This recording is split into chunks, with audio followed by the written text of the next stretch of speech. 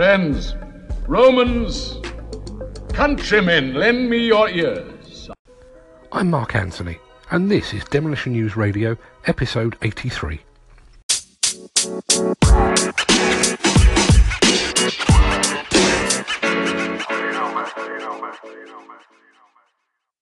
In this episode, we can break everything but the glass ceiling. This show is brought to you by Hydroquip, the UK's largest independent provider of on-site hose repairs. Call 0845 812 0212 for the 24/7 national call-out service. Or download the Hydroquip Job Manager app for iOS and Android devices from the App Store. So yesterday, I received an email from a representative of a UK demolition company seeking my input for some low-level research they were carrying out. And the question was very simple. Has there ever been a calculation of women in demolition as a statistic? Now, I could have consulted my computer archives. I could have trawled through the thousands of individual CVs contained within the demolitionjobs.co.uk archives and figured out a rough percentage. But instead, I just named them.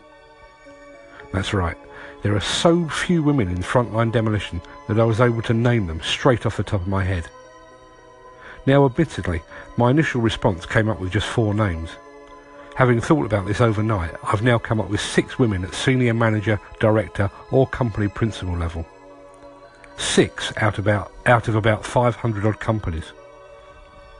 The names I came up with were Holly Bennett at Keltbray, Sarah Clark at Downwell Group, Julia Comley at Comley Demolition, Ellen Paget at Kent Demolition, Zara Redhead at Redhead Demolition, and Jenna Romani at Demolition Services. Now, I may have missed a few, and for that I apologise, but you take my point. It's interesting to note that the vast majority of these find themselves within the UK demolition industry by birth or by marriage. Had they had a different father or husband, that 6, which is already preposterously low, could be even lower still. This list proves something else though.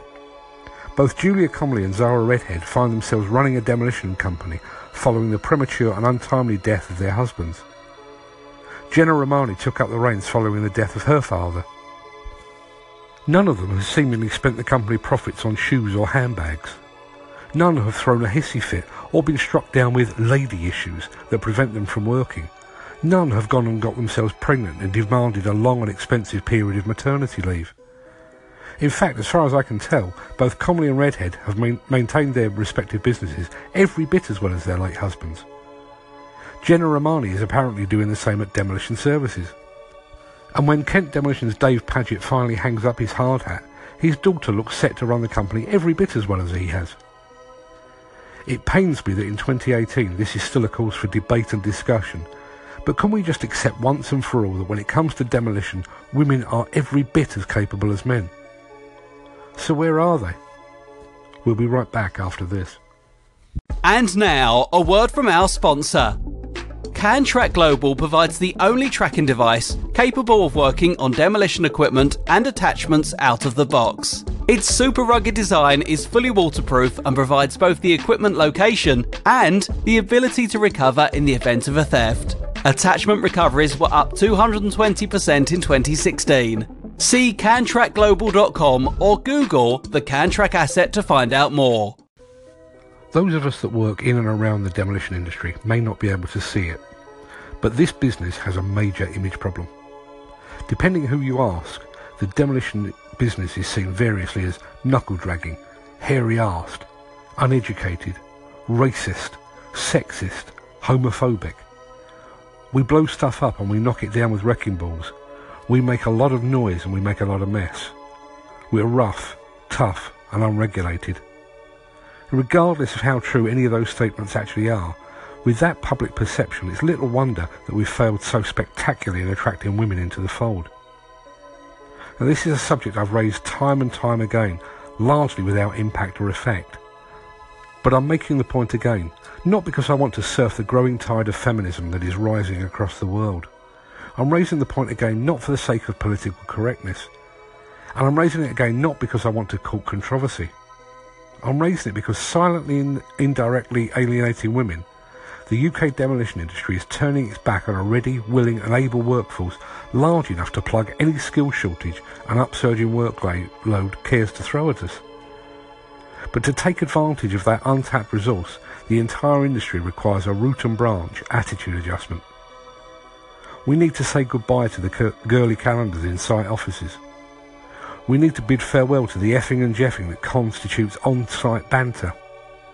We need to recognise that when we encounter a woman on site, she's not there to make the tea, she's not there as eye candy or to give out her phone number to the first bloke that spots her.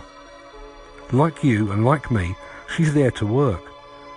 And she's there to work without being catcalled or wolf whistled. Wake up and smell the coffee. It's 2018 and we no longer live in a Benny Hill themed time warp. Next month, the National Federation of Demolition Contractors will gather in London for its annual general meeting and for its awards ceremony.